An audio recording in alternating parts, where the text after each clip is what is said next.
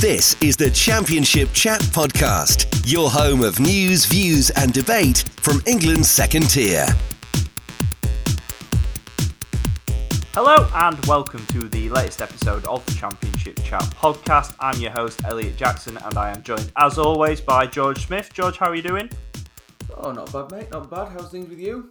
Yes, good, thank you. Nice Mother's Day. Been out for a nice slap-up meal to treat the mum. So no, it's been a nice day, nice relaxed Sunday after Grimsby Town got all 3 points yesterday. As always, a reminder to subscribe to this podcast feed, which you can find on all your usual platforms, and make sure you are following us on Twitter and Instagram at ChampChatPod24. Now, we've got a bit of a different podcast this week, haven't we, George? Because the international break is in full flow. Sadly, there was no championship action to dissect and analyse from the weekend. So with the playoff picture in absolute pandemonium, we've chatted to everyone from 3rd to 9th, the 7 teams in that bracket, to sort of get a gauge on where every fan base is sort of feeling at the minute. What were your main takeaways from the recordings we've done this week? Well, I think everybody in their own right is still feeling upbeat and feeling like they've still got a chance of getting in there. Obviously, it's such a tight race. Nobody knows how this is going to end, and for myself and you as neutrals, it's highly gripping. And listening to everybody's thoughts, that you could feel a little bit of panic in everybody's voices, but at the same time that the confidence is still there. And when it's so close and so tight, there's every reason to be confident with the games that we've got left. So everybody, I think, has got a bit of a mixed emotions as we head into the final part of the season. And obviously, we're recording this on Sunday.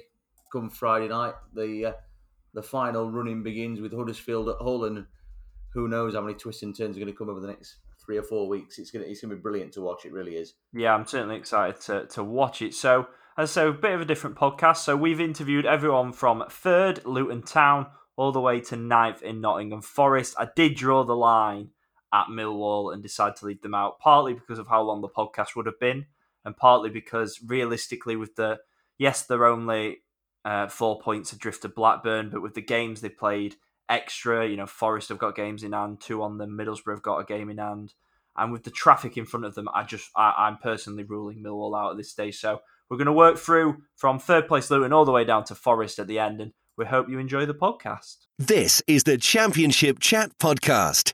We're going to start this weekend's podcast with Luton Town, the team 3rd in the Championship table after their remarkable rise since the start of the year. Delighted to say we're joined by Ian from We Are Luton Town podcast. Ian, thank you for joining us. Hey mate, you all right? Yes, all good, thanks. How are you? Yeah, good, thank you, yeah. Yeah, I'm not surprised. It's a great time to be a Luton Town fan at the minute after a remarkable rise, as I say, since the turn of the year. I think Luton it's fair to say, were a lot of people's dark horses for the playoffs, but I don't think anyone expected you to be 3rd heading into April. You must be pinching yourself at where the club is right now. Yeah, no, I think you're right. We were a lot of people's dark horses, so much so we didn't become the dark horses, if you like. We became kind of beige. Yeah, exactly. Yeah, a little bit beige. Yeah, I pinched myself. I think at the beginning of the season, I predicted we'd be around 8th or 9th, and that would have been good for me. That was progression from last year in 12th. So it's not that I didn't think we didn't have it in us. I just thought that with the transition we had in the summer with movement of players out and in, I thought it might take a little bit longer for them to gel. But no, I mean, certainly since the turn of the year, it's been an incredible run. And and long may it continue. And I know we've got quite a few injuries at the moment, but even with changing the team around, we seem to have done even better. So it's really galvanised us. So yeah, it's really good. Yeah, it's that momentum you say. I think you played for 4 full-backs and a winger in your victory at Hull at the weekend across that back 5. And the recruitment has been absolutely fantastic, as you say, and especially when you consider the budget. Luton, quite well documented, they have the lowest budget in the Championship. Nathan Jones working absolute miracles, really. And when you look at some of those summer recruits, Alan Campbell, Reece Burke, Adebayo, of course, before that in the January window before, they've been such brilliant pickups. And just how vital has that recruitment been to your success and the way you've rebuilt your squad and made it so competitive at the top end of the Championship? Yeah, I think, throughout the years being a Luton fan, you always have that feeling when you sign new players of an air of, not knowing what's coming with the players. But we've had such a good recruitment process for so long. I mean, you just see at the last team we put out how many players we had in from League Two. So there's always been that air recently that we trust the recruitment process. So we knew we were going to get some good fighters coming in. And it was just going to take a little bit of time for them to gel. As I said earlier, I thought the transition might take a little bit longer than it has for them to gel, but they're such a hard-working team. Like you say, Alan Campbell, he's absolutely ferocious in the middle of the park. He never, ever stops. The recruitment, we've got a couple that some Luton fans would probably say haven't made the mark yet, but I think they're seen as they're a little bit further behind in their process than they would be normally, like Mendes Gomez. I think that he wasn't going to be starting every single week. So, no, the recruitment's been really, really good. And like you say, Adebayo, since he's come in, not just his goals, but his hold-up play, his physicality, just echoes throughout the team. Yeah, 250 grand, I think it was, from Walsall, a fantastic pickup. And that's been a common theme throughout certainly the last 2 years and beyond that, as Luton have worked their way up the divisions.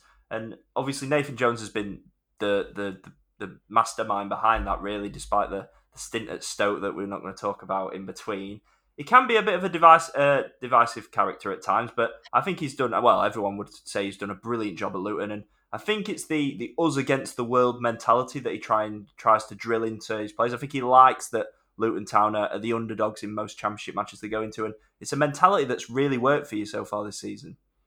Yeah, I think, that was kind of, you saw that come to fruition at the Bournemouth game. That seemed to be, after we had a little bit of a layoff with COVID in December, that Bournemouth game kind of lit a blue touch paper, if you like, and we just went on from there. That never say die attitude, and the fact that, a team like Bournemouth, over £100 million in their team, can rock up and we can say, no, you're not having any of that. And we just go on and win the game in the end. And, it wasn't lucky. The last 10 minutes we were going for it and we were like, right, we're going to have this game by the scruff of the neck. And, they're not, well documented in their interviews recently, they're not scared of anybody. They want to go out and win the game. They're not really looking at anybody else's qualities, they're looking at themselves. They're saying, right, we're going to go and dominate this game.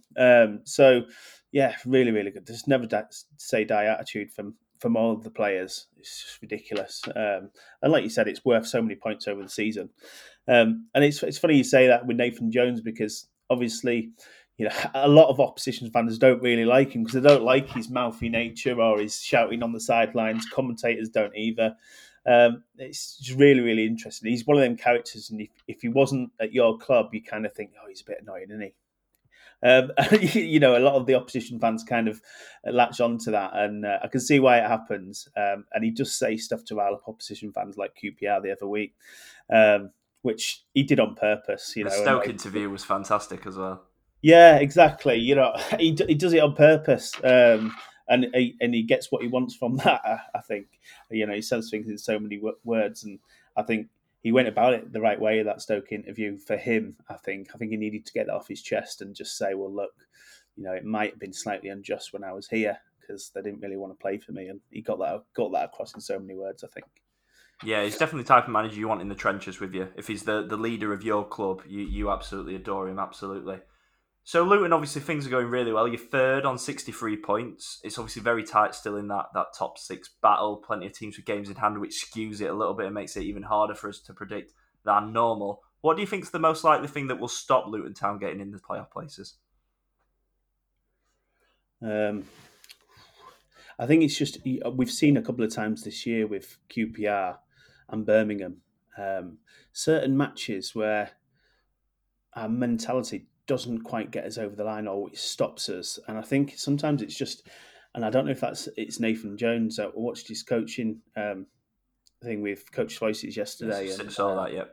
Yeah, and he was just saying, certain bits in that about bogey teams and getting over, certain scenarios and stuff like that. And I don't know if it's a mental block. And I think there's a couple of games coming up that could maybe spring on us with that. Maybe.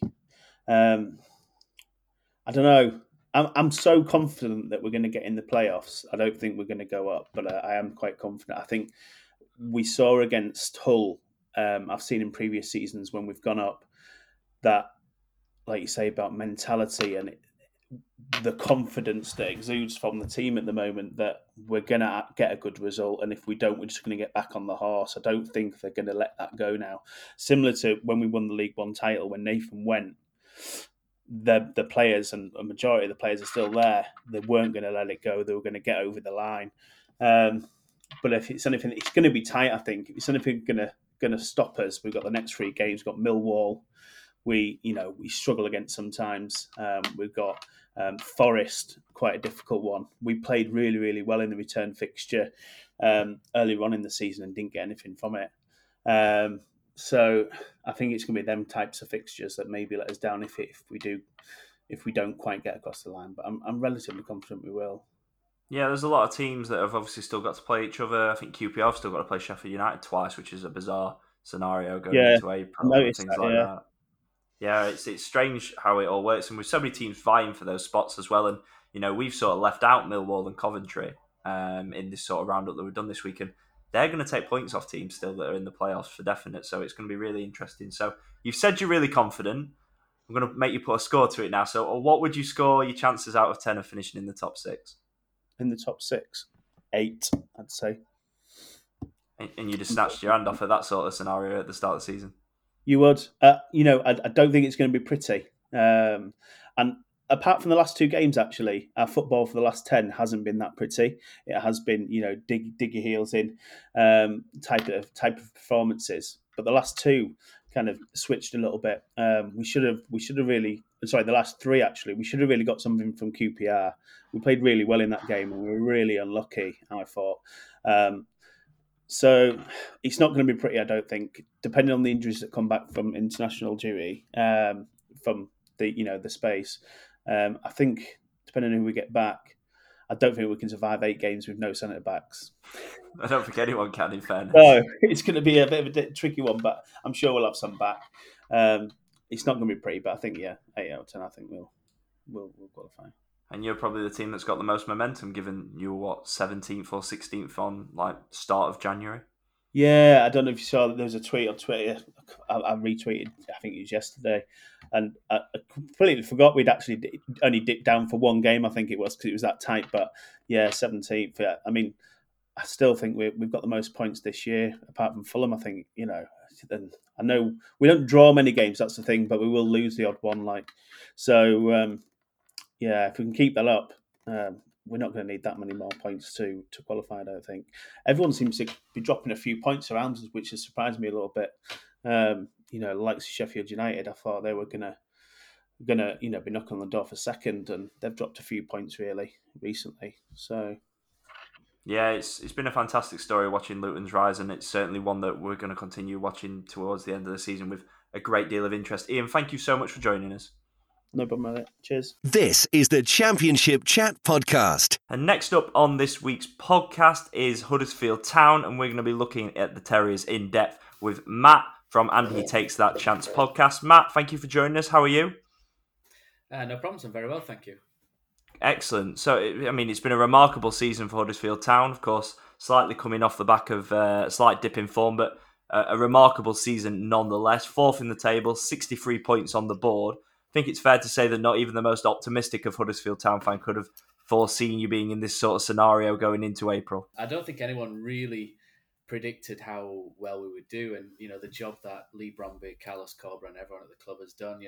What they've done is they've put together a number of players. It's almost like a thrift store, if you like. They've gone out and got unloved and unwanted items, if you like. Put them It's together. A brilliant analogy. Yeah, shine them up, and here we have a team which fits and gels really well together. That individually get on brilliantly together. The team spirit. I would challenge if there was a better team spirit among the players in the entire championship, and it's really carried us to another level, whereby that sort of cohesion off the pitch has gelled together on the pitch, and what we've got is a team that really fights for each other, really enjoys playing together and for the club, and one that's a lot of fun to watch as well. Even if people may say that we don't play the best football in the league, but it's really fun to watch a team that really fights together and obviously delivers on the pitch as well. Yeah, and the transformation in the team overall has been phenomenal, but particularly defensively, that's been the big marked improvement this season. You conceded the most goals in the Championship last year. Only 10 have leaked fewer this term. A lot of unsung heroes in that defence. And when you talk about that thrift shop and the recruitment in the summer, I think no better examples. Obviously Levi Colwill gets all the limelight being the Chelsea loanee, and he has been spectacular on the left side of that defence. But equally, you look at someone like Tom Lees and Lee Nichols, the way they sort of came in the club a little bit under the radar, nobody really expecting anything from them. Ollie Turton had a bit of a rocky start, but he's starting to really impress now at right back as well. It's those sort of signings that have really propelled you and really helped the team grow. Yeah, it's a completely new back four and goalkeeper, really. Lee Nichols was second, everyone knows the story, second choice at MK Dons, not through talent especially, more through a contractual situation.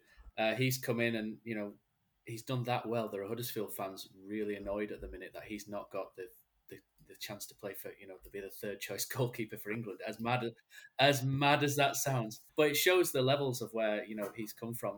Ryan Schofield had a very difficult time last year. He's, had a lot of injuries as well. So hopefully he comes again at some point. But Lee Nichols has been superb. He's faultless in his decision making. And that's really what a back four needs, is a goalkeeper who... So for a defence, I used to play goalkeeper, and the worst thing for a defence is really not knowing what your goalkeeper is going to do behind. Is he going to come? Is he going to stay?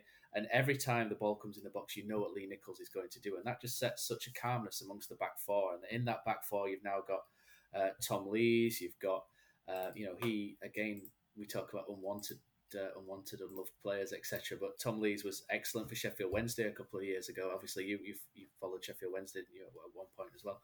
And, he was... a playoff defender, playoff centre-back, and he looks just as good to me now as what he did back then, if not slightly better, because he's got a little bit more added experience. Matty Pearson is, they call him the Keith Cannavaro, at Huddersfield, and he's very much a head-it, kick-it kind of defender. We thought he might be a little bit clog-footed, if you like, when he came. We had that sort of reputation, but he's on the ball. He's not actually half as bad as what, people have made out, so he's done very well.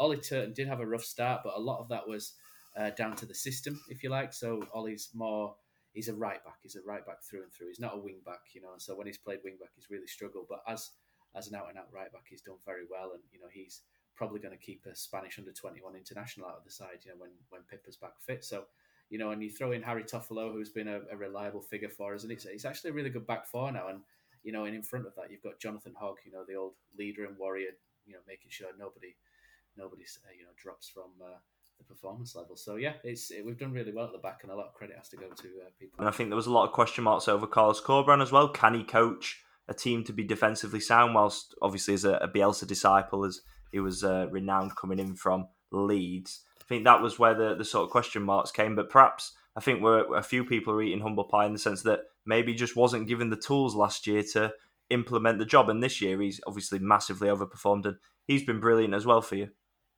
Yeah, I think, to be fair to Carlos, the best thing about him is he's learned on the job. He came in, everybody expected him to, bring this free-flowing style with him. And to be honest, he did at first, but, he was really working them hard as well off the scene. The murder ball sessions every sort of Thursday and whatnot. And players dropped like flies. By Christmas last year, we pretty much had nobody left. And I think through December to almost the end of the season, we had at least 8 players missing every game, and it just took such a huge mental toll as well as the physical injuries as well. It was a really difficult period for the club, really difficult for Carlos. But to his credit, he's not sulked, he's not blamed anybody else. He's gone away, analysed it. This is what Carlos does. He's a huge analyst. He went away and thought about exactly what he needed, and he's done superbly. There are still people that question whether he's, incredibly, we were second a couple of weeks ago, and there were still 1 or 2 comments, saying they wouldn't lose any sleep if Carlos Corberán left. I would. I think he's done a great job. Yeah, I think undoubtedly he's done a great job, especially on the sort of budgeting that obviously we've discussed, and the way they had to rebuild that squad in the summer, getting players out the door as well. It's been a huge rebuild, and this season certainly justified the what was at the time a controversial decision from Phil Hodgkinson to get rid of Danny Cowley and bring Carlos to the club. For a lot of pre-season, as I say, I watched a lot of Huddersfield, and it felt to me that the missing part of the puzzle was very much a centre-forward. Danny Ward has been a very good championship operator, but if we're being fair, in the last few seasons, he's been made of glass. He's just not been able to have a run of games and be fit. This season, he's been fit, he's been back to his best, he looks leaner, and he's chipped in with 13 goals. How impressive has he been for you? He's had quite a lot of setbacks, in his first year. There's the death of Jordan Sinnott, a close friend of his as well, which affected him, I believe, as well. Which, so we understand what Danny Ward's been through, and he's had a very tough time. So when you hear a sort of backstory like that, if you like, it's really good to see somebody like Danny Ward, a local guy from Bradford, come through the other side and produce what he's doing. And he is, as daft as it sounds, he is one of the best all-round strikers in the league at the moment. He may not be the eye-catching striker of Mitrovic, but you look at his chance conversion rate, you look at the shots to goals ratio, and his hold-up play is fantastic. And he wins a lot of balls in the air for his size as well. So he's got a lot to his game. I think the problem after that is Jordan Rhodes is a very different type of striker. So if we lose Danny Ward, there is, as they say in Huddersfield, trouble at mill. He is an all-round forward. He does everything up there. He presses from the front. He holds the ball up. He scores goals. He goes wide. He does everything, and he's been phenomenal. And if it wasn't for the likes of Lee Nichols and Lewis O'Brien, I think Danny Ward would be right up there as Player of the Year. Yeah, I don't think many people would have probably predicted he'd managed to hit double figures at the start of the season. I've always liked Danny Ward. I saw quite a lot of him play at Rotherham, and I thought he was really good. His spring is unbelievable. I've never seen a player that's, for his size, obviously he's not the tallest, but the spring he's got is pretty amazing. Looking at the sort of the team as a whole, then, you've obviously had an amazing unbeaten run that's obviously just sort of petered out and come to an end. 1 point from the last 3. What do you think is the most likely thing that could cost Huddersfield Town a playoff place? It's a good question. I'm still sort of sat looking at why we've fallen off a little bit in the last, I'd say 4 games, because I'll throw the Nottingham Forest one in the cup game in as well. We played very well against West Brom for 80 minutes. I don't think that should be lost. We were absolutely excellent. I think the way that the team folded, if you like, I don't know if that's a fair saying, but we did fold a little bit after the first goal went in against West Brom. And it seemed to be a bit of a hangover from, into the Millwall game, where Millwall were excellent, really good, fully deserved to beat us. And Bournemouth on Saturday, we couldn't get near them, and we looked sort of mentally and physically shot. And we did this last year but we did it in January last year, where we actually looked mentally and physically shot and couldn't recover. So really now it's all about Carlos Corberán and how he can turn things around. And, we haven't hit a spell really this season whereby we've really gone off the rails and gone on a really bad run. So last couple of occasions we've lost a couple of games, we've bounced back and won. So the Hull City game is absolutely huge, the next one up, and that will really tell us whether we're serious or not. So the real important factor at the minute is Carlos Corberán just refreshing players' minds, if you like, and refocusing and rejigging, reinvigorating, I think is the right word. And it really hinges on whether he can do that over the international break. Yeah, it's probably come at the right time for you. I completely agree with you, and I said on our podcast this week that I think that Hull City game's must win because of the games you've got to come after it. And if you go in with that momentum of beating Hull, I think it can obviously change the picture. Is it Middlesbrough and QPR, 2 of the 3 teams? Yeah, you've got to play after that. Luton, QPR, Luton, yeah, they're the ones. So if you go into that, with 1 point from 4, and lose to Hull, then that completely changes the complexity of that run going in. So you're 4th in the table. I think a lot of people have been waiting for Huddersfield to fall away because of how good the season's been, but you haven't. As you say, you've not really had a sticky run of form. And if we're counting, how would you score your chances out of 10 of finishing in the playoffs this season? I think it's 50-50, so you can't really say 5 out of 10 for that, can you? But I think it's a strong 6 or 7, really. You look behind us, and Middlesbrough and Nottingham Forest are frightening teams, really, at this level. And the runs they can go on. Forest have really picked right up, and I think everybody will probably be looking at them and thinking if they hit that run of form into the going into the playoffs, then they'll be the team to stop. Middlesbrough, we go there on I think it's Easter Monday, and that is huge if we can make sure we don't lose to Middlesbrough in particular and keep them at arm's length. That would be really huge for us because again they beat us at home quite convincingly. There have been a couple of teams who tactically we've struggled against, and Middlesbrough and Nottingham Forest are 2 of them. So really, it's I'm looking at those 2 and slightly worried, but I just think we need to really focus on ourselves. 4 wins should do it, 75 points. Or 3 wins, 3 draws, whatever.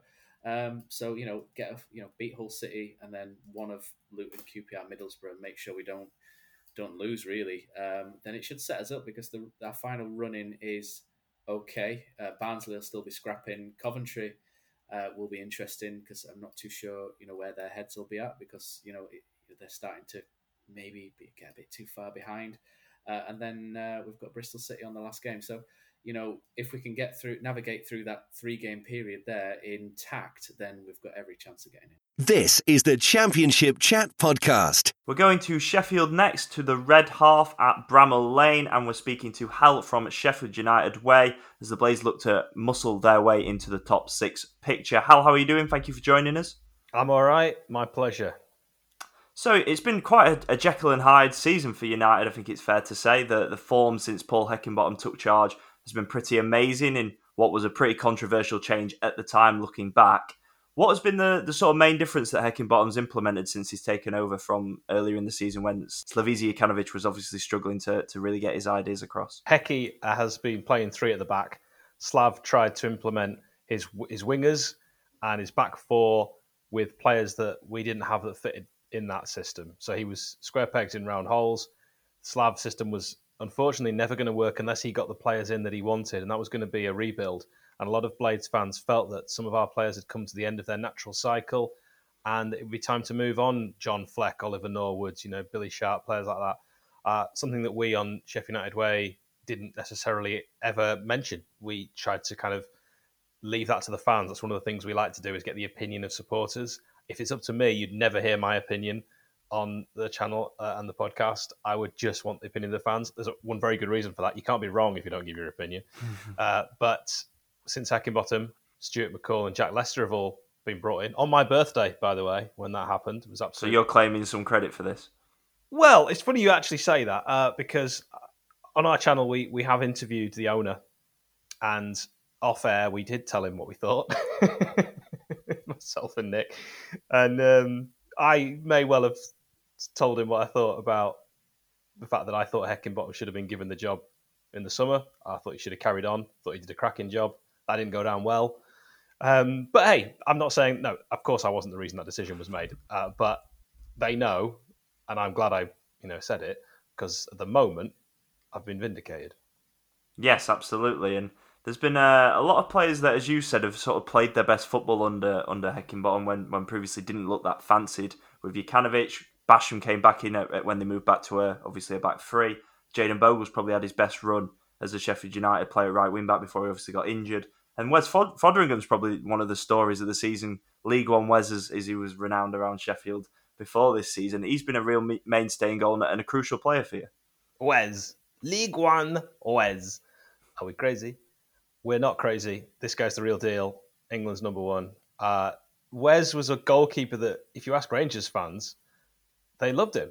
And it was always baffling to me that he was third choice behind Ramsdale and Verrips, who we hadn't really seen anything of Verrips, the Dutch keeper. We finally did. He was thrown in against West Bromwich Albion because Aaron Ramsdale kind of went on strike because he wanted to force a move, because for once the Blades were tough in the transfer market and we didn't just accept the first low ball offer. We actually said, no, here's the price, meet it or he ain't going. And Ramos did everything he could to force a move to Arsenal, which for him has looked to be an exceptional move. I think we're all a little bit surprised at how well he's done at Arsenal. I always thought he was a good keeper. Perhaps I didn't realise how great he was. But Wes could have really, because he's been with us for a couple of years now, could really have played from the minute we signed him, because he's clearly a very, very good stopper. I mean, the save after time of recording that he made against Barnsley, our most recent match, was fantastic. A big guy gets down so low to make a crucial save at 0-0, changes the game. And he's done that time and time again from the very first, one of the first games I saw, not the very first, but one of the first games I saw him in. He was great at Luton, but he was really good in the League Cup against Southampton. Made a wonder save in that game. And I remember Nick, who I do the channel with, I was watching both those 2 games I just mentioned, but particularly Southampton, when I just said to him, this is our keeper. And then we brought in Robin Olsen, and again, I'm on record with saying this. I did do a video praising Olsen as a signing, because on paper it looks like a great signing, one of our best keepers would ever have signed in terms of track record. But I also said it wasn't fair dropping Wes after his performances just because of reputation. of the other keeper that's come in. You've got to do it fair. Got to give them both a shot. Wes, you keep him in until he makes a mistake. Then you could throw Olsen in. Wes hadn't made a mistake.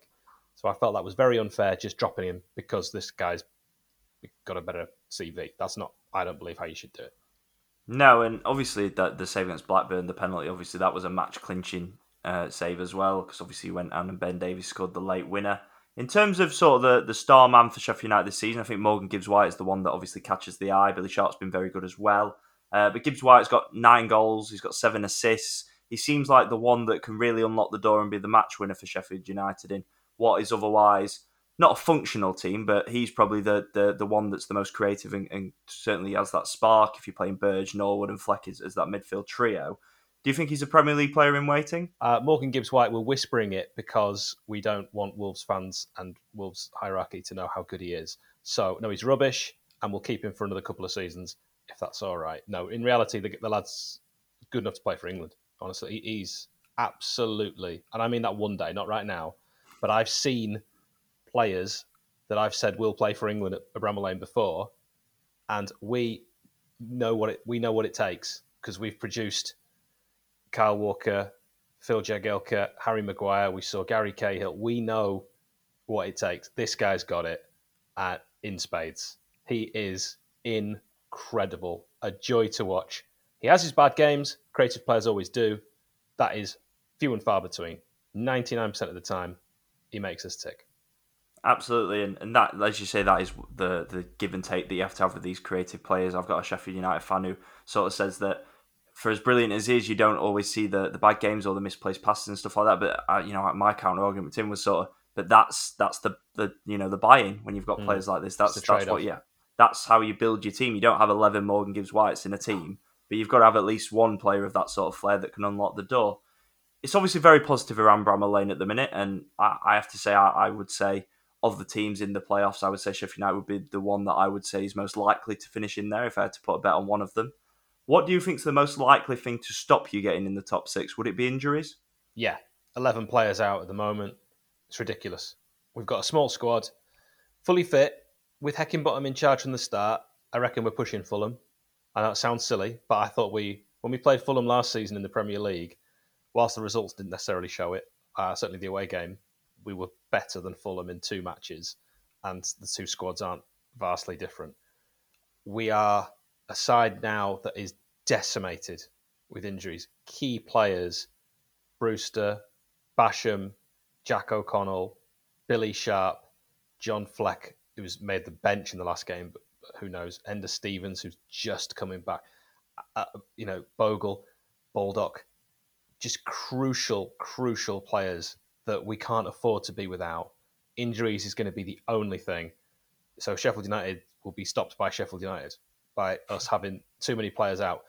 Despite the injuries, and Hecky hasn't had a full strength side since he's been in charge since the 25th of November, we're on track with those 2 points we're getting a game, points per average, to get 77 points. 4 out of the last 5 seasons, that'll get you in the playoffs.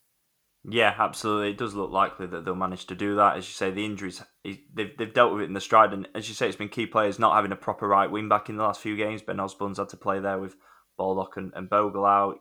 You forget about Jack O'Connell, which is sad because obviously he was We don't. so good. No, you don't. But I'd briefly forgotten when you read his name out because he's had such bad injuries. So you sound pretty confident. What would you score the chances of the Blades finishing the top 6 then? Oh, that's a really tough one because it crucially comes down to what I've just spoken about, the injuries. And I don't know how bad, for example, Billy Sharp's injury is. Is he going to make it back for our game against Stoke? If he does, we've got a chance. If he doesn't, do I fancy Ollie McBurney as a lone striker? No. Is the short answer to that. As much as I, on his day, love Ollie McBurney, he hasn't proven in a red and white shirt that he's a goal scorer. That's what we're going to miss. So it's going to be so hard to make a prediction. If Billy's not too serious, I do think he's key. I really do. That's why I keep banging on about Billy. I think he's absolutely key. If he's out for 2 weeks, that could be the difference. Yeah, if he's out for just 1 game, we might survive it. It's all down to Billy and whether he makes it back from that hamstring injury. I think the thing with Sharp this season is I think he's certainly, well, maybe not developed, but he's showcased more of the supporting role side of his game. He's not just been a poacher this season. You look at his assist tally and the way he's linked up with Gibbs White in particular. That's been crucial, and none of your other strikers offer that. Yeah, he holds the ball up so brilliantly. He's so wily. He's never had pace. People say, and people have been saying to me for ages that, particularly fans of other clubs, Billy's going to retire soon. He's got to. He's fitter now than he was 10 years ago. He knows what his body can do, and he knows exactly how to get the best out of himself. So he knows that he's not going to knock the ball past the defender and run round him. That's never been his game. So why would he start doing that now? What he does is he draws fouls. He brings other players, quite rightly as you say, into the game, and he holds the ball up. He does it better than anyone. He's like, Kenny Dalglish was famous for using his bum really well. Well, Billy does exactly the same thing. And no, I'm not comparing Billy with Kenny Dalglish in any other way, but that is what Kenny was famous for, and Billy does it absolutely superbly. He is integral to the way we play, particularly as we are really just playing one up front. There'll be those that argue that we play two up front, but the way it actually develops in game, he will be the one that holds it up, and then the support will come. Possibly from one, ideally from two attacking midfielders. And what I'd like to see is Iliman Ndiaye and Morgan Gibbs-White playing together as two attacking players. But I'd also love to see Sander playing, I'm just going to say his first name, just maybe playing as well, because he's also brilliant further forward. But if we've got injuries further back in the midfield, like maybe Fleck picks up another knock, Sander and Norwood could work together. There is options there, but it does depend on the injuries. If Billy's not too badly injured, I say we make the playoffs, but we probably just sneak in at 6th. Absolutely, and I think there's a lot of confidence around that. It's going to be a fascinating battle between now and the end of the season. Hal, thank you very much for joining us. Thank you, my pleasure. This is the Championship Chat Podcast. Moving on to Blackburn Rovers now, and we're joined by Dan from the Rovers Chat Podcast. Dan, nice to have you along. Yeah, thanks for having us. I'm looking forward to speaking about what should be an interesting month or so. Yeah, it's certainly going to be an interesting one, that's for sure. First of all then, going against expectations from the start of the season and how things were and what you predicted off the back of last season, just how well have Rovers done this year? Yeah, we've been nothing short of incredible. Like you say, we were expected to finish 18th, 19th. I know Gab Sutton, well respected when the EFL had us to go down, and that wasn't absurd at all. I mean, you look at losing Adam Armstrong's hard for anyone, losing 30 goals, and we looked at the stage where we could be back to League One, really, and it's been a whirlwind season. Maybe not gone like we wanted this year as such, but, we're still in the shout, and I didn't expect that at this stage of the season. No, definitely not. I think it's come as a bit of a shock to everybody, really, hasn't it? But obviously you started off a little bit slowly and then sprung into life about October, November time and just went on that terrific run. And the style of play was really attack-minded. Obviously, we were scoring a lot of goals, and we raised questions, certainly myself and Elliot, about were Blackburn right to continue with Tony Mowbray from last season, because Elliot certainly thought they'd underachieved a hell of a lot. Just what do you think changed in his mindset to flick this around? And obviously, as you said, lost such a key player at Adam Armstrong as well. Yeah, I think last season we were trying a passing game, and although we had a bit of quality to do it, we had Harvey Elliott on loan last season, Taylor Howard-Bellis, who's we start now. We had these plays. I think it's the change of plan. I think Mowbray's, through his time here, we were trying to build up to this playing style, and it almost cost us in League One at one point, and so he got rid of it, and then he tried it last year and it didn't work, even though like Lewis Holtby, quality players. That's probably why people thought we underachieved with this quality we had, and he's kind of gone to the counter-attacking this year. We soak up pressure, we defend well, we press well. I think winning 2-0 at Bournemouth showed that we hold out a lot of the pressure and then we hit them, and we might miss a few big chances, but we end up scoring one, and I think that's been the switch. Losing Adam Armstrong forced us to move to a way that we were used to playing without a striker who were going to get 10 shots a game. It almost worked for us not having him in the squad. It's forced us to find a different way, and it's brought along Brereton Diaz's incredible season. So it's losing a player like that, you think it affects you, and it's actually boosted us up the table. Yeah, it kind of galvanises you, doesn't it? It just gives you that everyone else and just kind of, we've lost the best man, we've all got to step up. And obviously you said about Brereton Diaz, I mean, seriously, how good has he been this season? He's been unbelievable, hasn't he? Yeah, it's been nothing short of incredible. He scored 1 goal in his first season, 1 goal in his second, and then he got 7 in the lockdown season. And I think that helped him not having any fans on his back. If every player's a confidence player, but Brereton's very much, if he's confident, he'll score goals. And we've had that this season. He's been taking shots he never took before. The one that comes to mind for me in a local game against Preston, balls whipped across from Cadra, and he's flipped the header in that. I tell you, if Ronaldo would have got up for that header in the Premier League, it'd be everywhere. It's complete confidence. He'd have never gone for that before, and that's what it's been, confidence. And Chile, he's Chile's hero, and he's just been incredible for Rovers this season. It's just been remarkable, hasn't it? I mean, when you think back to the January window at the end of it, I think I saw something that Barcelona were being linked with him. It's just something that you couldn't have imagined back in August, could you? Well, it makes a change as well, because a few years before they ran about Alan Pardew getting him at ADO Den Haag in Netherlands. They ran about taking him on loan and getting him out the spotlight, and then 2 years later, Real Madrid, Barcelona, Sevilla, West Ham, Newcastle, all these clubs with lots of money going for Europe want him. And, we're at the stage where we've gone from a player we paid 7 million for and looking like we were going to lose money on him. And now we're probably going to quadruple what we paid for him and get that back. And it's just mental, That Barcelona link summed it all up, didn't it?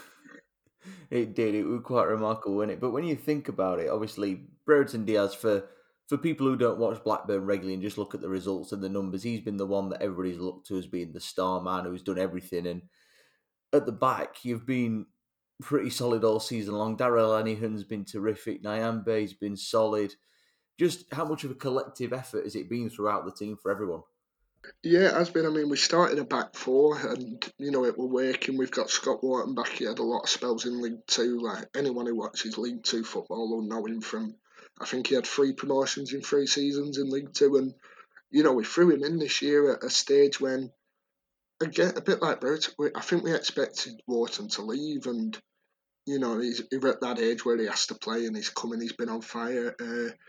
Jan-Paul van Heck, on loan from Brighton, didn't know anything about him, never played in England before. Got sent off against Fulham when we got beat 7-0 for kicking Harry Wilson in the head, basically. And, I think we all expected him not to play. And then he comes in because we got to a back 5. And for me, he's player of the season for Rovers. Even over Brereton, he gets player of the season. And Harry Pickering left back. Rovers have started it where we buy these League One players, we loan out of youth players, and getting these players experience in the 3rd and 4th tiers, and then they come to us. And Pickering's, he was playing League Two a few years ago. He's gone League One. He's come up to Championship. He's playing, and if Rovers put their ideas up, he could play the Prem the next year. That's progress. That's how we've done it, and it's been working for us.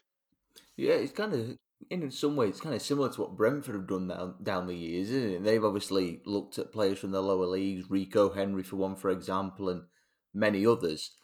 But obviously for Blackburn at the minute, things have been stuttering. They've not been going all your own way, but every team experiences this patch in the Championship. I mean, I've wrote down 2 wins in the last 11. It's not been a case of been playing badly. It's just a case of the goals have not been flowing in that run, and it's really hampered you, hasn't it? Yeah, it's been a mixed chance really that's done it. I think start of the season again, when you're winning games, things swing for you, and we'd miss a sitter at start of the season, and you'd be confident that we'd go and win it anyway. We'd get another goal. We've done it in a few games. I think that run we had after the Fulham game, we missed chances. We went 1 down straight away, but we fought back, and now we're only getting that one chance. I mean, I think to Saturday at Reading, the defeat we just had against a poor Reading side, realistically, with all respect to them, that Dak shoots, keeper saves it, falls 4 yards out to Gallagher, and he falls over the ball. And if you're Fulham and you're top of the league, you go and put that in the net, don't you? And it's another 3 points. And it's been fine margins, and that's what, it gives me confidence going into these last 7 games that if Brereton gets back and he's the one with that ball 4 yards out, it's 3 points, and it's just fine margins like it is in this division now. Teams go up because they can win games. Look at Fulham, look at Bournemouth, Luton, and we're just not doing that in the second half of the season. Do you think it will purely be a case of if the goal scoring issues don't resolve themselves, it'll be that and that only that stops you getting in the top 6? But obviously, Brereton Diaz could be back very soon. Yeah, it's a tough one. I think all the sides start playing each other now, don't they? Around, I know Sheffield United have to play QPR twice. I know Fulham have every club around us. Bournemouth have a really tough run in. So it's coming to the stage now where teams have to drop points around us, and if we score first, we win games, Rovers. That's just the way we are. We don't come from behind often, but if we score first, we win. Having someone like Brereton Diaz up front who can just put you one up and then we see out the game, that's massive. We won't go up. We won't not get the top 6 because of defensive. Defensive's fine. We're fine. I think we could. I don't know the record. We could be the first club to end up with 20 clean sheets and not get in the top 6. That's how good we are at the back and how naff we are going forward at the moment. Well, that leads me into the $1 million question then. Out of 10, what do you think your chances are of getting into these playoff places out of 10? How confident you feeling? See, I'm an optimist. I'd go 6 or 7, I think. It's the Solid teams shot. playing each other that does it for me. Everyone's got to go to Fulham. Everyone's got to play Bournemouth. It's 6 or 7, but ask me after the Coventry game, and if we win, that'll go up to an 8, a 9, and if we lose, it'll probably go to a 3. So it changes quickly, doesn't it? It certainly does. I mean, it's just one weekend to the next, and it's completely balmy. And like I say, for us as neutrals, these next few weeks are going to be gripping. But I'd imagine for you and the rest of the fans involved in this, it's going to be both exciting and unbearable to watch. Well, Dan, that's great. Thank you very much for joining us on the Champ Chat pod. We really do appreciate your time. Yeah, it's been a pleasure. I look forward to listening to what everyone else thinks about this interesting last 7 games or so. This is the Championship Chat podcast. Next, we're off to the Riverside Stadium, where we're going to look at Middlesbrough's chances of finishing in the playoff places. And I'm delighted to say we're joined by Johnny from the Borough Breakdown. Johnny, how are you doing? Yeah, I'm good. Thanks, Elliot. How are you doing? Yeah, good, thanks. Thank you for joining us on this week's pod in what is an absolute malaise of the playoff picture and trying to work out who's going to finish in the Championship top 6. Not more so, given the various games in hand across all the different teams. And Boroughs, of course, are one of those teams that do have games to play ahead of their rivals, given the FA Cup run, which obviously came to an end a couple of weeks ago now. It's been a pretty surreal run for you. How amazing was it to see a packed-out Riverside celebrating victory over Kane and Conte? Oh, yeah, it was brilliant. Absolutely brilliant. I think that whole FA Cup run was fantastic. It was a really difficult run, really. Like Mansfield as well. I think since we beat them, they were unbeaten until I think last weekend or something daft like that, which was pretty mad. And they're doing very well. Obviously beating the likes of United away where you're expected to probably win now because of the garbage, and beating Spurs. Yeah, it was a really good run, mate. Probably couldn't have had a more difficult run in the FA Cup, but it's nice to know that you can compete at that level. Yeah, makes it all the sweeter, no doubt. Were you in the away end at Old Trafford? I wasn't, no, funny enough, no. I actually wasn't, but Dana and Tom, who went on the podcast, did. But now I feel like every time we go on an away game together, like all three of us, we get beat. So I might just not go now. From now, I might just stick at home and not bother anymore. Tension very much on the league now, and this always felt to me, certainly, I think I put you 5th in my preseason predictions, and that was before obviously Wilder came in. It always felt like a squad that was good enough to be competing in and around the playoffs even before the January editions, and then you bring in my eyes, the best manager in the league in Chris Wilder, who's elevated the team to another level, it's fair to say. What's the biggest changes he's made from when Warnock was in charge, and obviously you were stuttering a little bit, sort of top half rather than in and around that playoffs, and now obviously really pushing and the momentum you've got to try and finish in that top 6? Yeah, I think with Warnock, we were never going to push for playoffs at all. We were never going to be anywhere near it. The players just didn't suit his style, and it felt like the team had outgrown him, and we needed to move on because we brought in a director, like a head of football, and Kieran Scott from Norwich, and it was the first time we've done it, and we've got like a more of a project now, more like a project Middlesbrough V2, like a long-term sustainable plan. And since that's happened, everything's been pretty rosy. Wilders came in the November. He's completely changed the way we play. You know, it's more suited to the players. The standards have got a lot better. And every time we do have a negative result or things don't go our way, we're able to get out of them through our own play. But then also we have a reaction mentality-wise. And I think that's the biggest change we've probably seen. Him and Alan Neil have done a fantastic job so far. The run we're at home, I think 8 wins in a row in the league, which is really, really strong. I think we just need to improve our away form. But yeah, since Wilds came, he's just transformed us completely. We're a much, much better side, not just for a fan perspective, but also as a club perspective. It's the right man at the right time. Yeah, Chris Wilders did a fantastic job at Sheffield United, obviously, as everyone knows. And to be honest, he probably should have been taking a job back in the Premier League, but we all know how reputations sort of work. You get relegated with Sheffield United, despite all the context. People just see the R next to his name, and then he's back in the Championship. So credit to him for getting sort of back on the horse. He's really rebuilt that Middlesbrough squad, as you say, some January additions which have come in, and some have hit the ground running, some we're still waiting to see a little bit more from. Do you think the striker combination is what he's still trying to work out the most in that starting 11?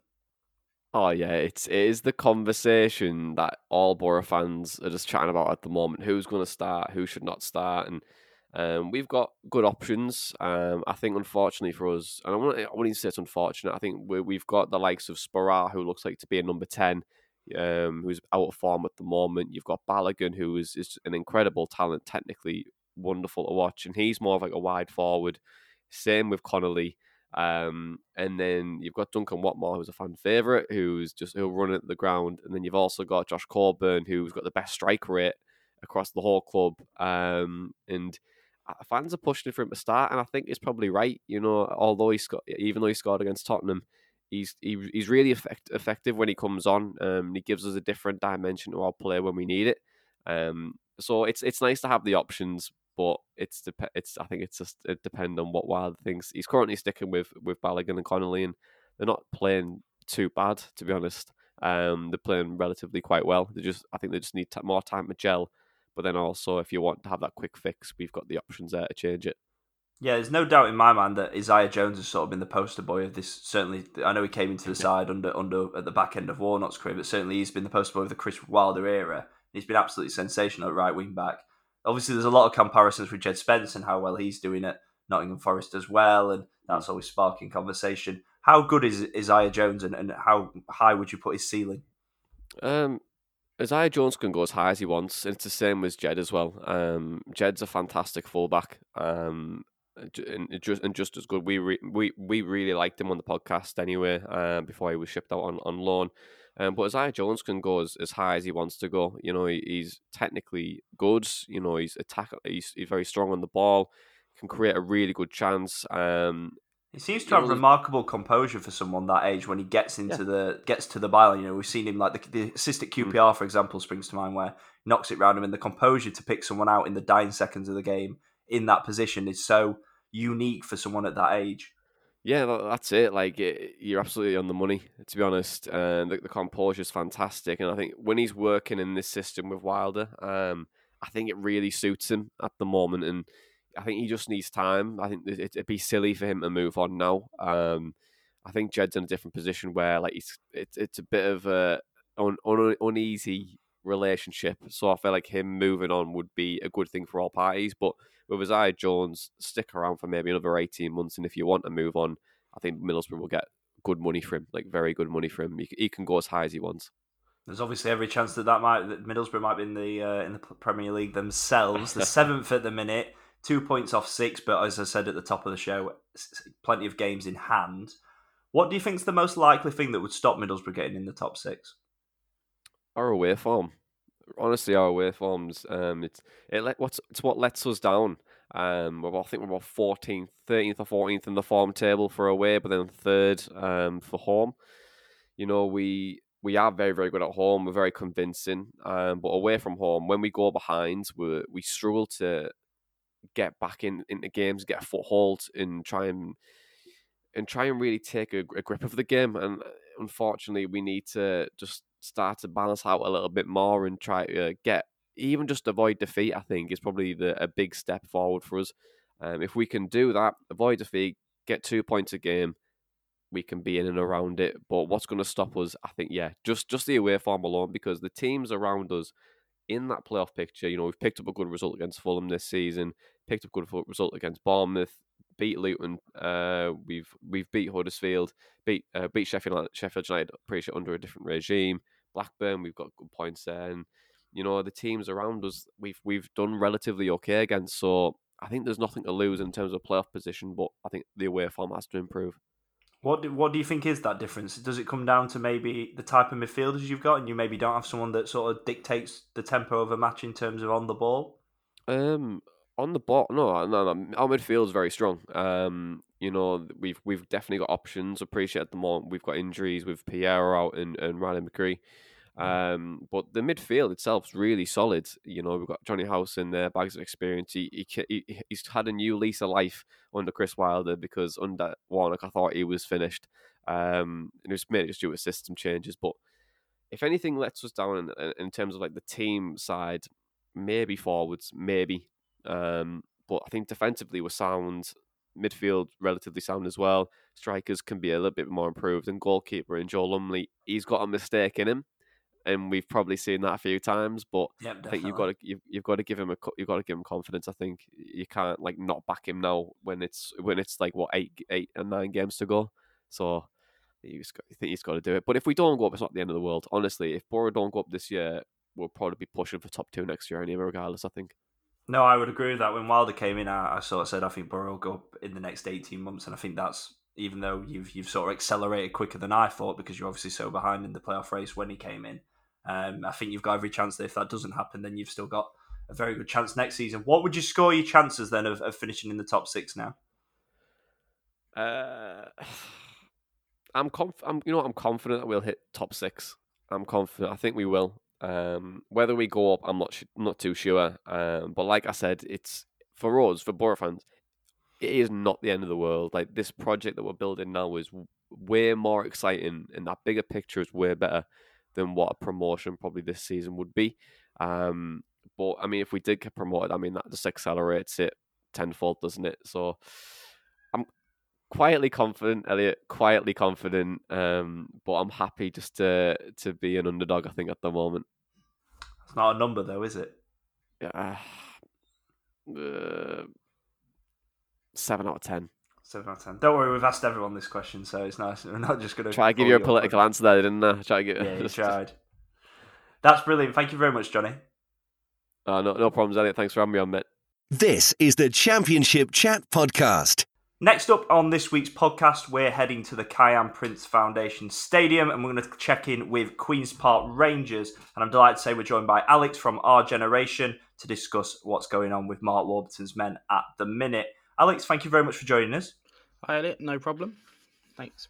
So it's fair to say that QPR are probably the most out of form team of the sort of the 9 teams that are trying to get in this playoff places. Worst run of form. What's gone wrong in the last few months? Because it's been a strange fall off where it looked like QPR at one stage were going to be the most likely to challenge the automatic places with Bournemouth in it for that second spot. But certainly in the last 6 to 8 weeks, things have really, really fallen off. Yeah, it's interesting because I think we've always had a problem this season with sides that press us. It's something that we've, on our podcast, we've talked about a lot. And it's something that we just haven't really been able to deal with throughout the season. Peterborough were quite good at pressing us at the weekend. So that's like a big weakness. And, with the Fulham game coming up and quite daunting fixture, they're going to pretty much probably do the same thing as Peterborough and as they did earlier on in the season. But it's bizarre. We've like you said, we've fallen to probably I think it's the second worst form in the league behind Peterborough, only winning 2 games in the last 10. And I think everyone's sort of struggling to find a reason for it. I guess there's injuries that haven't helped, goalkeeping in particular. So we had David Marshall, Senny Dieng, and now Kieran Westwood as well. We've been missing Lyndon Dykes for a bit. So I think there's a lack of belief. It sounds strange to say that, but they just seem to have been found out by a few teams and they're struggling to find a way to beat opposition now.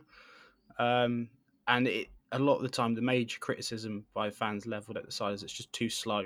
We don't move the ball quick enough. We have a lot of possession, but we don't really do anything with it. I suppose when you look at that QPR team, it's not filled with loads of runners. It's more about possession play, technical players like Chair and Willett playing in those dual 10 number 10 roles. So I sort of see where if the tempo's not quite right, teams can sit in low blocks and they could frustrate you. There's been a lot of frustration with Mark Warburton, even some suggestions that from some supporters that they'd like a replacement, which in my opinion, that's surely got to be an overreaction because I think despite the current form, to get you where you have been, which is in the playoffs for the vast majority of the season, that's a pretty good job on the budget he's had and the way he's had to turn that squad over and where you were 18 months ago. Oh, absolutely. I think I can't remember where it came from. There was a picture from a QPR account earlier on the season, and it had all the details of the different budgets that everyone was working on, and it compared us with Fulham, Bournemouth, and West Brom, and the gap between us and them, money-wise, is just ridiculous. He's worked with a small squad, which he always says that he likes to work with. But yeah, like last season, halfway through the season, I think a lot of fans wanted him sacked because they thought we were going down, and now we've only been out with the playoffs. I can't remember the exact time, but it's not been that long. It's outside of the playoffs, so it is a massive overreaction. I think everyone's sort of desperate to finish as well as we can. I think we finished 9th last year. If we finish 8th this year, that's still an improvement, and I'm still happy with that. We've got sellable assets in Willock, Chair, Dickey, possibly even Senny Dieng as well. So there could potentially be room for improvement next year and more investment in the side. But yeah, in the moment, it's disappointing, but no way should Warburton be sacked. He's deserved and earned another chance at getting us into the playoffs. Yeah, I completely agree. I'm a really big Mark Warburton fan. I've been for a few years, but I'm not, going to shy away from the fact that last season I actually predicted you to go down after say Samuel was sort of having a contract dispute and a lot of the other players had left. And as you say, you were sort of 18th at Christmas 18 months ago or so, and it looked like you were going downward trajectory. And then the way he's transformed that squad, he's done brilliantly. And when you talk about the confidence, when you look at that QPR squad, I suppose there's not an abundance of players that have been there and done it and finished in the playoffs. I know you've got Andre Gray, for example, Jeff Hendrick, who's just come into the squad, as well as has been in there with Derby. But you likes of Dickey, Chair, Willock, it's all a relatively new experience for them being right at the top in this business end of the season. Yeah, absolutely. And it's funny you mentioned Hendrick because he's been quite a contentious figure over the last couple of games. He hasn't necessarily played to the best of his ability. Obviously, he hasn't played a lot for Newcastle this season. But if you would ask QPR fans, what position do you want a signing in January, that would not have been the position. We're kind of quite comfortable in midfield. Johansson, Amos, Dazelle, Sam Field and Don Ball. So there's plenty of positions covered there. We didn't really need him. It kind of felt like we just went for him because he was available. And now he's not playing so well. People are starting to criticise him quite heavily. And it's a little bit of a strange decision. We've been pretty good with transfers recently. And that's one that hasn't quite gone with the trend. You know what I mean? Could you say the same about Dion Sanderson? That again seemed like someone that was available rather than then it's ended up sort of just disbalancing that back three. Yeah, this is another one because we had Jordy Device as our sort of starting central centre-back in the back three at the start of the season. Now, he's obviously quite injury-prone. He got injured for us last season when he came on loan from Hull, and he got picked up an injury again, for much to his disappointment, but out of that, we've got a pretty good centre-back in Jimmy Dunn. Yeah. We then go and sign Sanderson in January, but it took a while to get him in. And by the time Sanderson came in, Device was pretty much fit, but we're not quite sure what's happened because he then got shipped out on loan. And now, I mean, in the last two games, Sanderson was poor against Peterborough, so he's come under a lot of criticism as well. And people have pointed to the Jordy Device loan, saying, why on earth are we sending him away? Has there been something going on behind the scenes? And, I completely understand because it is absolutely bizarre because he was part of those four signings that we made last year that turned us from being potential relegation candidates to the top end of the table. So that was bizarre, and I don't quite understand it, and I don't think we really had a good reason for it. yet. Yeah, it looks strange from looking from the outside as well, but it's not all negative at QPR at the moment, in fairness. You've had a great season. You've been in the playoffs for the majority of it, and Chris Willock has definitely been the shining light of that. 7 goals and 11 assists. Do you think if QPR don't get promoted this season, you'll be able to hang on to him, or is the Premier League waiting for him? I think he's definitely going to end up in the Premier League eventually. I don't want to be... It's going to sound quite mean, but potentially that injury keeps him at QPR for another season. I think it's more likely on the scale of things, the way that players have moved on from us as I think 2 seasons, 3 seasons, and then got picked up by Crystal Palace. Similar with Osai Samuel. I'd probably say that Chair is more likely to leave. There's always been rumours around him. Same with Dickey as well. West Ham keep on coming up as a potential option for him. I think Willock will be staying with us for another season though, but he's definitely heading towards the Premier League. Yeah, that would be brilliant if you could keep hold of him for another season.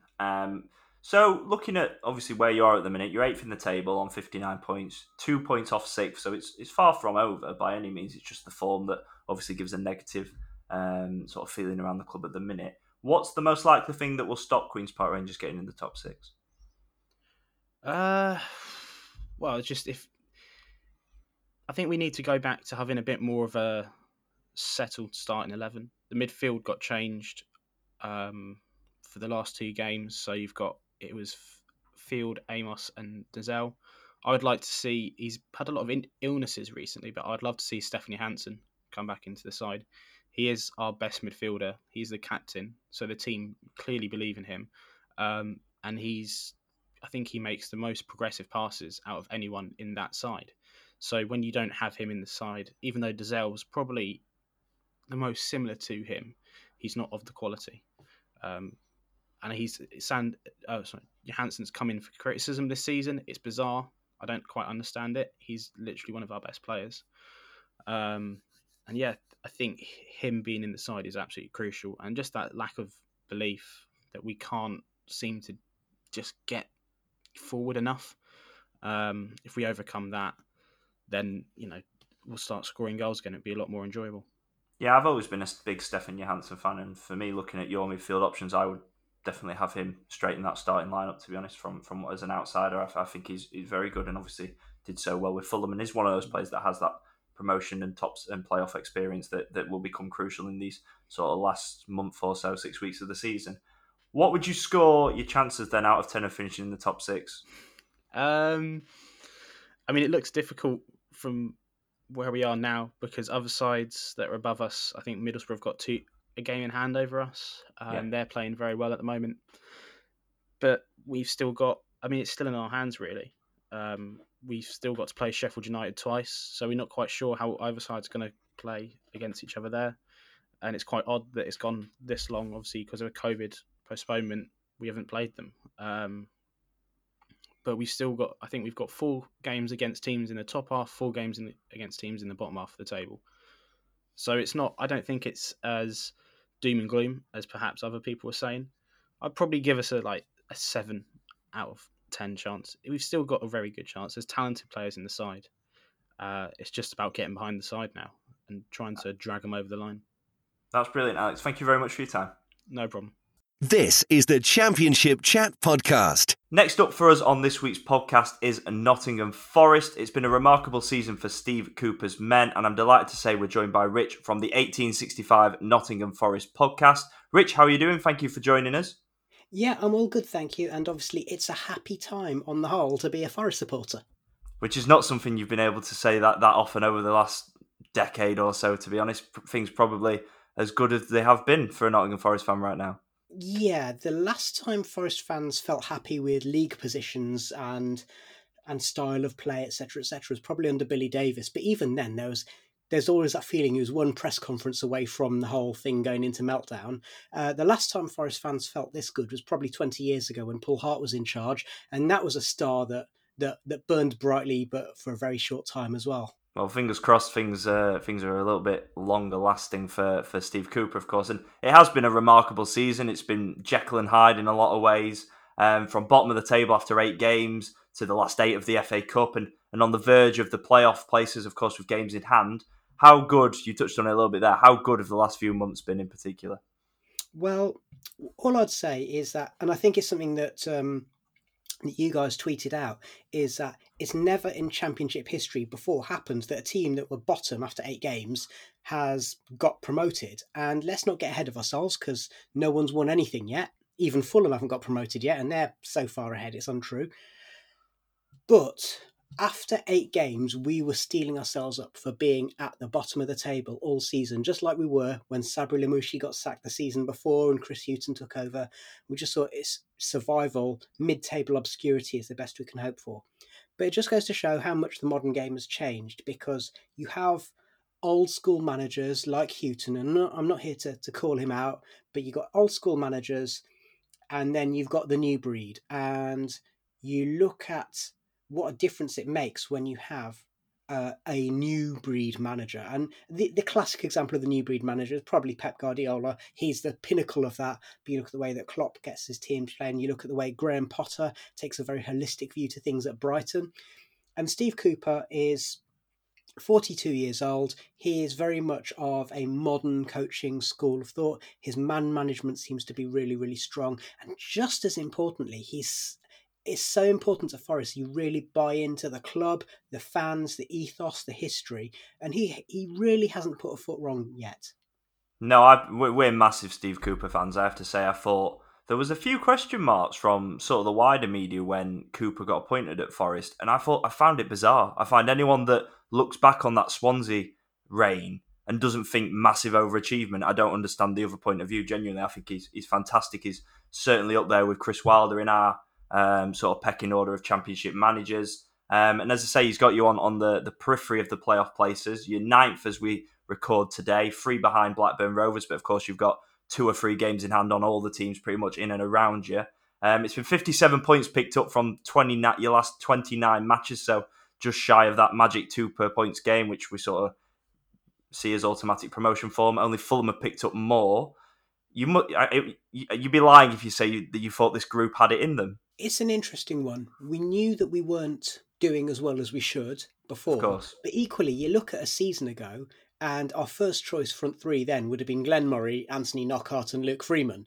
And so you just look at the fact that now we've got Keenan Davis and Brennan Johnson supported by Philip Zinkernagel. We've got players who previously have been very important for us, like Joe Lolly, who can barely get in the squad. Even without a huge turnover of players, you can see that things have moved on. And that's got to be down to a couple of things: coaching, mentality, but also just forward momentum. That's massively important. I say, what I will say is that I'm always really cautious. I'd rather have points in the bag than games in hand. But at the same time, the form that we're in has meant that other people cleverer than me have done some calculations and basically worked out that there's still a chance of top 2.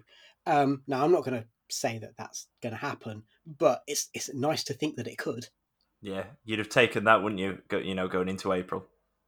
Oh yeah. What's interesting is the game against Bournemouth, which was controversially called off, having been moved by Sky, and it was called off, just a few hours before kickoff, and there was all the fuss about how fans were being led up the garden path. That's now on the Tuesday night in the last week of the season. And for weeks I was saying, well, that means that Bournemouth might be on the beach by then if they've already got promoted, and that could be good for Forest. And now, in the last couple of weeks, I was saying to my wife when we were watching the Forest-Liverpool match the other night, it's like, now that Bournemouth match could be a 6-pointer to decide second place. And it's just unbelievable to think that was even a possibility. Yeah, absolutely. Bournemouth, although they were brilliant at the weekend, they're picking up points, but their performance levels just fluctuating so badly since the turn of the year. You don't really know what sort of performance levels you're going to get. So I think that second spot, I think Bournemouth are definitely in the driving seat, but I definitely think, as you say, it's remarkable that Forest are even in that position that you can realistically talk about that. And I think that's down to, obviously, a lot of factors. And for me, one of the biggest compliments I can give Steve Cooper is the fact that I feel like he gets the best out of the squad he's got, of the players. We saw that with the resources he used at Swansea. And if you look at the likes of Worrell and McKenna, who obviously should be top Championship defenders, but haven't been under previous regimes in some senses. Ryan Yates was, maligned by some supporters, it's fair to say, and now has become an absolute linchpin of that midfield. And then, of course, your Brennan Johnsons and your Jed Spencers. And then the ability to work with young players as well, when you think of James Garner, Keenan Davis as well. And no one's talking about Lewis Grabban. He's been back to his best this season, and no one's talking about him because Keenan Davis is doing so well. Oh, yeah, absolutely. Yeah, I completely agree with you. The idea in previous seasons when Lewis Grabban has been missing, we've really missed him. And even under Sabri Lamouchi, Grabban's fitness and form in the last third of the season, when it was affected by the pandemic, they were a key factor. And we just couldn't recover from those kinds of things. Whereas now there's a feeling. Cooper uses the word belief quite a lot, and Baz on our podcast, he says it's a bit Ted Lasso, but he likes that. But it's true. You get that extra 10% out of all the players, and it says a lot as well. The fact that players who've been on the fringes, when they come in, they play better than you could ever have imagined. So you look at Tobias Figueiredo, left out in the cold, almost left the club on deadline day, turned in a couple of really good performances, including against Liverpool, against Roberto Firmino. You look at Cafu, who has been on the bench. Every time he comes on, he's actually adding something to the team rather than it being, oh God, we've got to make a substitution. And Joe Lolly coming in for his first start in ages, I think about 3 months against Liverpool. And he looked really, really dangerous before he just ran out of steam after about 65 minutes. So those players who are on the fringes are showing that they've got something to offer, and crucially that they want to be part of this. Yeah, absolutely. And as you say, having the buy-in from those that aren't necessarily the first names on the team sheet, that's a really important thing as we come to the business part of the season. And especially, as you say, with the injuries to Max Lowe and Steve Cook as well, that's been vital with Figueroa just slipping straight into the middle of that defence. Obviously, Brennan Johnson and Jed Spence have been the poster boys of the team throughout the course of the season. One probably definitely won't be at the City Ground next season in Jed Spence, because you'll imagine he'll get sold by Middlesbrough to a Premier League team. Brennan Johnson will undoubtedly attract Premier League interest as well. Obviously, if Forest go up, that changes the landscape entirely. How far do you think these two can go realistically? In the bigger picture, Forest not going up but doing so well is great. But then there are, at the back of our minds, it's like, actually, there's going to be 4 or 5 players who are in part of that team now who won't be there next season. So getting promoted would be very good because it would keep that core together. As for Jed Spence, Neil Warnock said it, didn't he? He could be Premier League or he could be non-league. And for us, he's consistently been Premier League. I think that's because, there's that old cliche about strikers. They need to be loved. I think Jed is one of those, even though he's a fullback. And Brennan, he's got all the talent in the world. By all accounts, he's got good attitude. I think it does help that he's playing for his hometown team and the team where his dad had his most success as a player, arguably. Those factors help. So if we moved on, it'd be interesting. The other thing that would be interesting is for Jimmy Garner, for Brennan Johnson, for Keenan Davis, if they're in the Premier League next season and Forest aren't, they ain't going to be getting much game time. So obviously finances are a big factor. And who would deny a player the chance of playing in the Premier League? But is the grass greener on the other side? I think out of the current Forest squad, the only one who'd be able to consistently ply his trade at top level would probably be Joe Worrell. So obviously so much positive about Forest. What do you think is the most likely thing that could cost them a playoff place? Well, we've got 3 of our first choice back 5 missing at the moment. That doesn't help. International break has come at a good time in the sense of it buys us a little bit of time to try and get Cook and McKenna and Lowe fit again.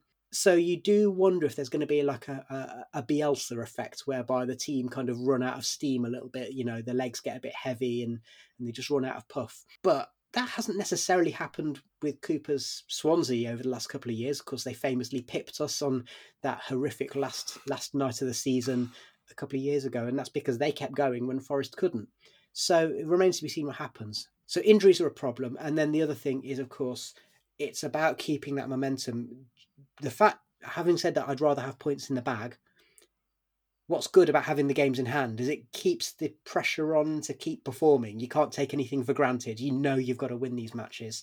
And as a few other Forest fans have said, it does feel as though for the first time in a long time, we've got a team who aren't likely to bottle it. Just finally, how would you score your chances of finishing the playoffs out of 10? In the playoffs, I would say we've got a good 8 or 9 out of 10.